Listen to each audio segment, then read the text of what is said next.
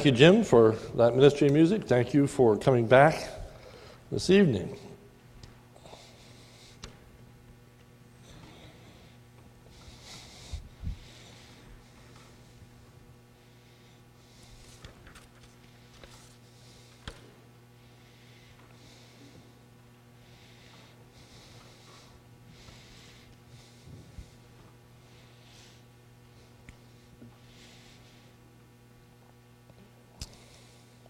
As I look out here, a word to those of you who are sitting in the back. If I were sitting there, that's where I'd sit too. So I've never been one of those people who say, come on down, sit up front, because that's where I'd want to sit. So you're very welcome to be back there. That's all right. And glad you're here this evening. Well, tonight we're talking about tithing from the book of Malachi chapter 3, verses 6 to 12. The scriptures have a great deal to say about the use of money. John MacArthur, pastor of Grace Community Church, in his tape series, Mastery of Materialism, said, and I quote, 16 out of 38 of Christ's parables deal with money. More is said in the New Testament about money than heaven and hell combined. 5 times more is said about money than prayer. And while there are 500 plus verses on prayer and faith, there are over 2,000 verses dealing with money and possessions. So it is a very, very significant portion of Scripture. Our use of money says a lot about our faith and relationship to the Lord Jesus Christ. Transitional statement.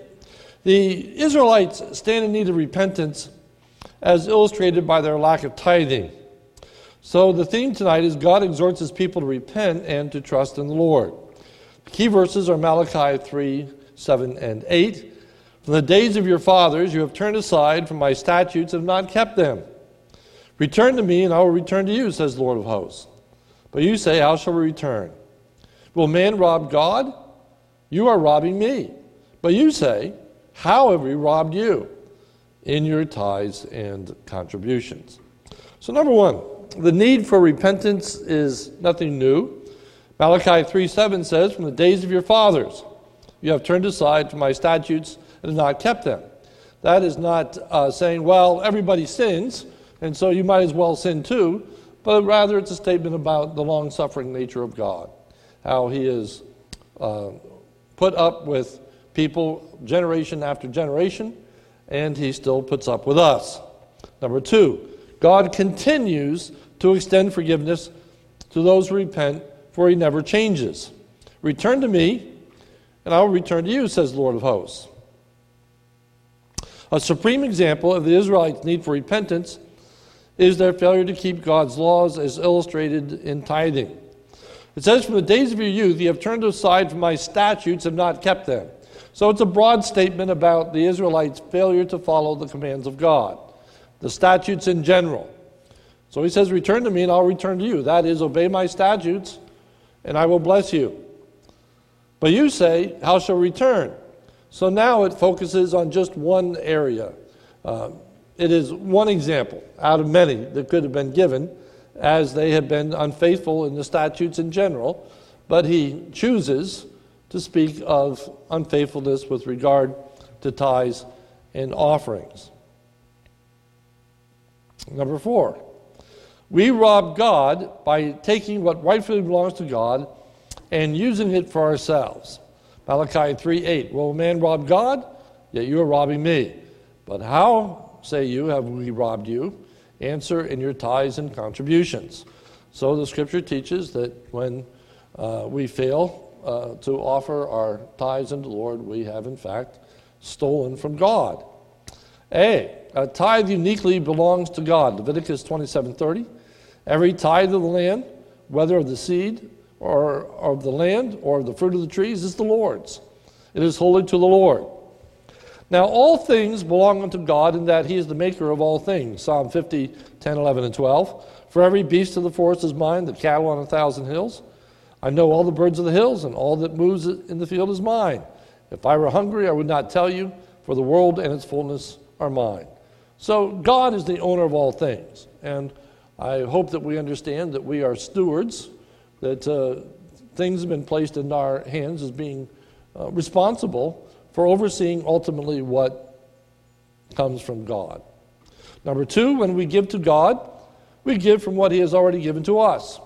Now there is a resuscitation here of David's prayer as he has been dedicating the monies that have been set aside for the building of the temple. A great deal of gold, silver, etc. has come in. David himself has given a tremendous amount of wealth, as did the other Israelites. And then this is his prayer. But who am I, and what is my people, that we should be able thus to offer willingly? For all things come from you, and of your own have we given you. For we are strangers before you and sojourners, as all our fathers were. Our days on the earth are like a shadow, and there is no abiding. O Lord our God, all this abundance that we have provided for building you a house for your holy name comes from your hand, and all is your own. So there is this sense that everything we have ultimately has been given to us by God. Everything that we have comes under God's authority. However, with that in mind, a tithe uniquely belongs to God in the sense that it is to be reserved by mankind for God's use. So we need to be good stewards with everything that God gives us. We need to act responsibly with it. But there's a tenth that is not to be viewed as under our control. It is not for us to distribute it the way that we would desire. But rather, we are to understand that a tenth of all that we have is to be set aside and belongs uniquely to God. Leviticus 27:30. Every tithe of the land, whether the seed of the land or the fruit of the trees, it is the Lord's, it is holy to the Lord. We steal from God when we withhold our tithes from him. How have you robbed you? In your tithes and your contributions. A tithe should be brought to and distributed by the church. Bring the full tithe into the storehouse. So it isn't giving just partly of what you have to God's work, but it is the full 10% that is to be given to God's work. For again, it is not under our control for our distribution. It's not for us to decide how this 10% is to be spent. It is to be given to the storehouse, which in the New Testament is the church. And a tithe should be given to the church so the church has ample supply to do its work, that there may be food in my house. The storehouse was a place that would come, and then from that storehouse, it would be distributed to fulfill the purpose and work of God. So it is to be given to the church, so the church then can use it to fulfill God's purpose and design that he has for the church. So what is a tithe? A tithe is 10% of what we make and own. Leviticus 27:32. That's what a tithe means, but here it's given to us in the scripture. And every tithe of herds and fields, every 10th animal of all that passes under the herdsman's staff shall be holy to the Lord. Number 5. The consequences of the Israelites' unfaithfulness with regards to tithes and offering. The scripture refers to those who have withheld their tithes as being under a curse. You are cursed with a curse. Okay, that sounds pretty severe, and we need to ask ourselves, what does that mean? What is that curse? What form does it take? What does that look like? Number 1, the curse was that their work was not supplying their need. Malachi 3:11 says, I will rebuke the devourer for you, so that it will not destroy the fruits of your soil. This is what God is going to do if you tithe. So the curse is that the fruits will not be produced from your soil. Your vine in the field positively shall not fail to bear. So negatively, it is that it fails to bear, says the Lord of hosts. Said more clearly in the book of Haggai. They were not getting ahead by their failure to give to God. Now therefore, thus says the Lord of hosts, consider your ways. You have sown much, harvested little. You eat, but you never have enough. You drink, but you never have your fill. You're clothed yourselves, but no one is warm. And he who earns wages does so to put them into a bag with holes. I love word pictures, and you can see that. You can think of this money bag, and you're putting the money in, but at the bottom it's got a hole in it, and it just falls out. The idea here, the curse is that people are withholding from God, thinking that I can't survive on what I have. I'm not going to have what I need if I give this to God. I can't afford to give this.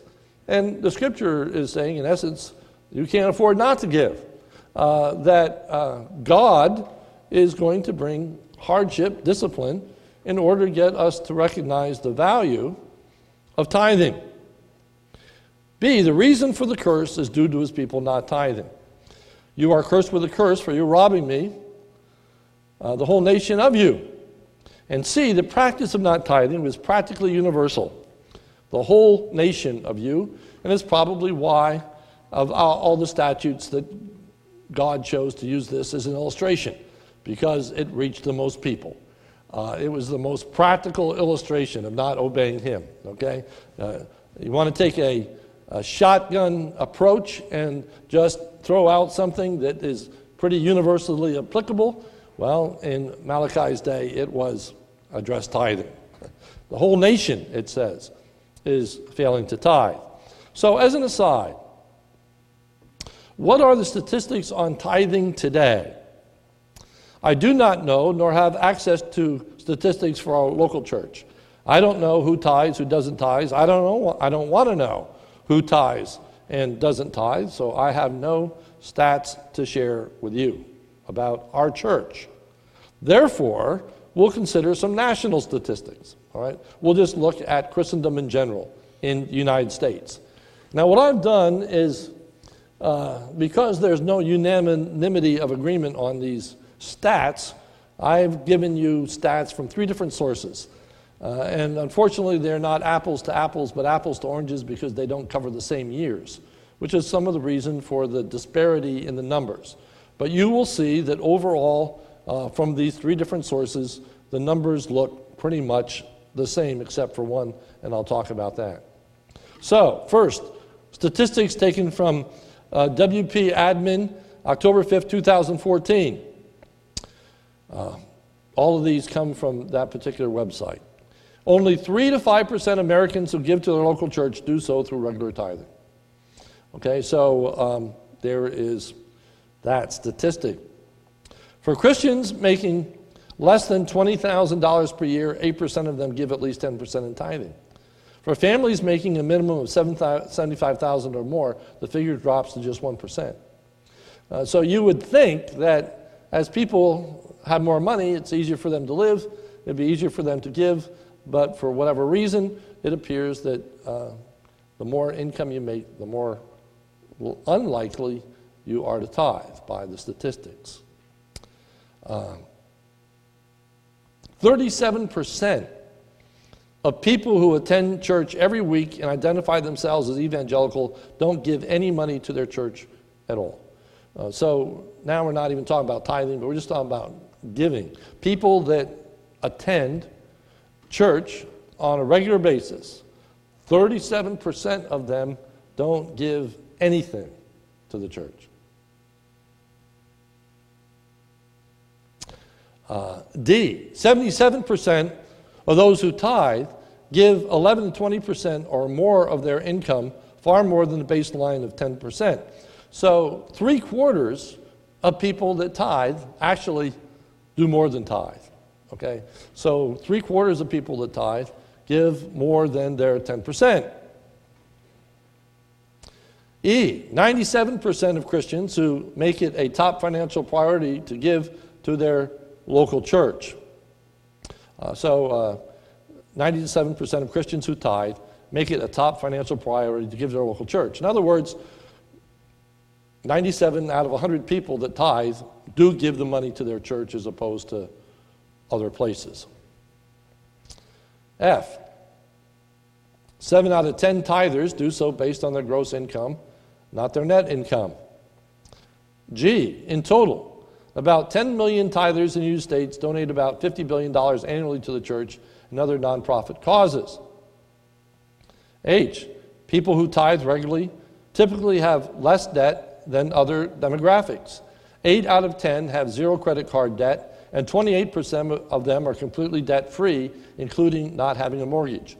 Now, when you get into some of these statistics, it's hard to know what they represent. It's hard to know what is the cause and the effect, if you will. There are a lot of people that say when you learn to tithe, you learn to handle your money. When you practice tithing and you give that money first, you become a better steward of your money in general. Okay, if you're keeping track of your 10%, you're keeping track of your 90%. And so there are a lot of people that say that practice of tithing then leads to financial responsibility in other areas, such credit cards, etc. Others would say, well, it's demonstration of the blessing of God that comes upon people that tithe. 5, statistics from Relevant Magazine, March 8, 2016, article, What Would Happen If the Church Tithed? Here's the big outlier. That is, tithers make up only 10 to 25% of a normal congregation. It doesn't tell us what that congregation is, what body of groups this is. That is by far the highest statement about percentage of congregations that give. Okay. B, only 5% of the U.S. tithes, with 80% Americans only giving 2% of their income, and that's talking about all charitable giving. C, the larger point is, what would happen if believers were to increase their giving to a minimum of, let's say, 10%? There would be an additional $165 billion for churches to use and distribute. That's an incredible number. And you can imagine what could be done if the church in America had $165 billion extra to throw at many of the world's issues and needs, etc. 6, third source, Market Watch, bases this argument on research in a 2013 State of the Plate research report sponsored by such church organizations as Christianity Today and the Evangelical Christian Credit Union. This has the most gravitas. It's viewed as the most reliable, so I saved it for last, and this is what it says. This report, currently the most comprehensive research available on tens in tithing among churchgoers, tends to support Market Watch's take. State of the Plate estimates 10 million of these people tithe 10% of their income, implying only 7% of professed churchgoers are tithing 10%. What's more, out of the whole U.S. population, this suggests that barely 3% of us tithe 10% or more. One said 2%, the other says 3%. State of the Plate says 28% of tithers started giving 10% when they were in their childhood or teen years. So more than a quarter of people that tithe started the practice when they were children or teens.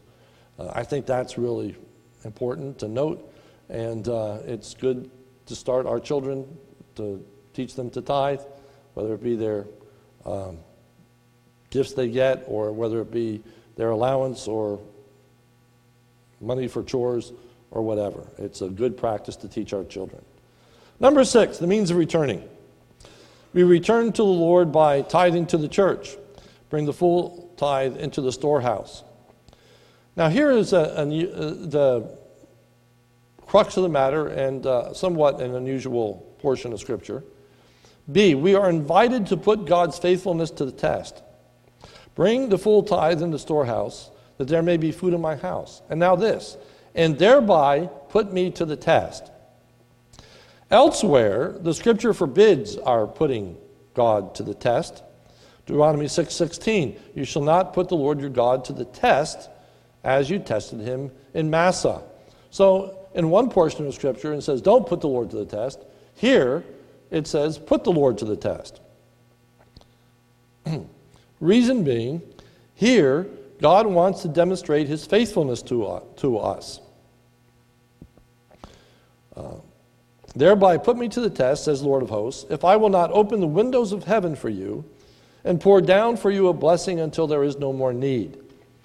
There is a historical background to this figure of speech regarding God's supply of manna. The Massa portion of Scripture, this portion of Scripture, they all weave together. The people sinned in Massa by not trusting in the Lord to supply their needs. Psalm 78:17 says this, yet they sinned still more against him, rebelling against the Most High in the desert. They tested God by demanding food. 78:18. They tested God in their heart by demanding the food that they craved. They were in the wilderness. They wanted food. They doubted God's ability to supply, and so they demanded food from him which they craved. That was their putting him to the test. They thought it was impossible for God to supply their needs in the wilderness. Verse 19, they spoke against God, saying, can God spread a table in the wilderness? They grumbled against Moses. Moses, you brought us out here into this wilderness. How are you going to feed this multitude of people? You have brought us out here to die. I trust you know the story. And so they were upset. How is God going to supply their need? D, however, God gave them water to drink and food to eat. Verse 20, he struck the rock so that water gushed out and streams overflowed. Can he also give bread or provide meat for his people? God was angry with his people for failing to trust him. Verse 21, therefore, when the Lord heard, he was full of wrath. A fire was kindled against Jacob. His anger rose against Israel because they did not believe in God and did not trust his saving power. So they didn't think that God could or would supply. There's the common denominator. There is the issue. That is people failing to believe either that God can or that God will supply. Okay? Not tithing is taking things in their own hands and saying, I can't tithe because God can't or won't meet my needs.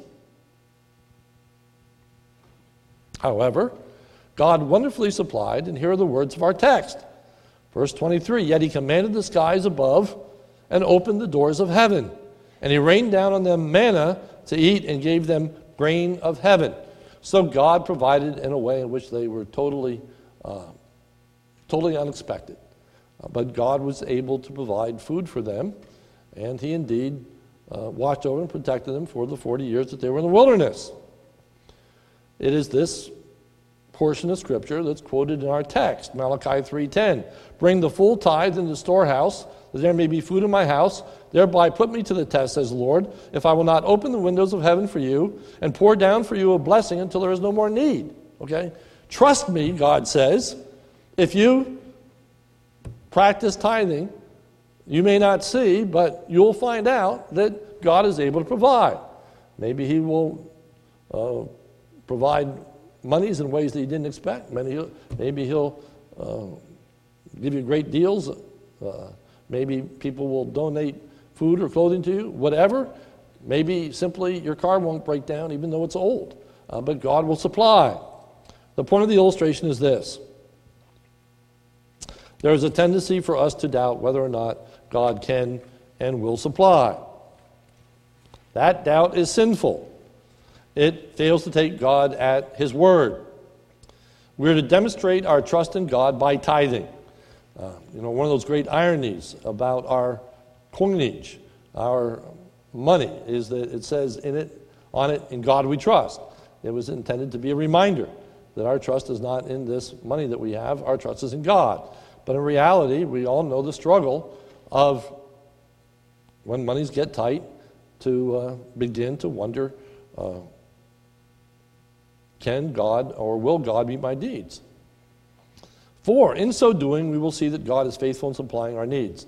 So what we learn from this portion of Scripture is that tithing is just a one example of how we constantly have to be trusting God and obeying his commands, believing he knows what's best, believing that his way is the right way.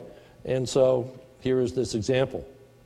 Next, prosperity can be a hindrance to tithing. Deuteronomy 8:11, take care lest you forget the Lord your God by not keeping his commandments and his rules and his statutes, which I command you to this day. Lest when you have eaten and are full and have built good houses and live in them, and when your herds and flocks multiply, and your silver and gold is multiplied, and all that you have is multiplied, then your heart be lifted up, and you forget the Lord your God, who brought you out of the land of Egypt, out of the house of slavery, who led you through the great and terrifying wilderness, with his fiery serpents and scorpions and thirsty ground where there was no water, who brought you water out of the filthy rock, who fed you in the wilderness with manna that your fathers did not know, that he might humble you and test you to do good in the end. Deuteronomy 8:17, beware lest you say in your heart, my power and the might of my hand hath gotten me this wealth. So the temptation is that the more we prosper, the more to think, well, I deserve this. This is mine. I worked hard for this. I made wise investment decisions. I did this, I did that. This is mine, and it's for me to enjoy, and it's for me to do whatever I want with. It belongs to me. It's easy to fail to recognize God's grace and goodness in what he gives us. Moving on. The result of having returned by faithfully bringing our tithes and offerings to God. God will be faithful in supplying our needs. The last part of that verse, if I will not open the windows of heaven for you and pour down for you a blessing until there is no more need. God will remove his financial discipline from us. I will rebuke the devourer for you so that it will not destroy the fruits of your soil and your vine in the field and shall not fail to bear, says Lord of hosts. So many of the unexpected expenses that we incur are going to be done away with. Okay, that we're to see that those unexpected expenses are God just reminding us of the need to be dependent of God. And we will know and experience God's goodness, Malachi 3:12. Then all nations will call you blessed, for you will be a land of delight, says Lord of hosts.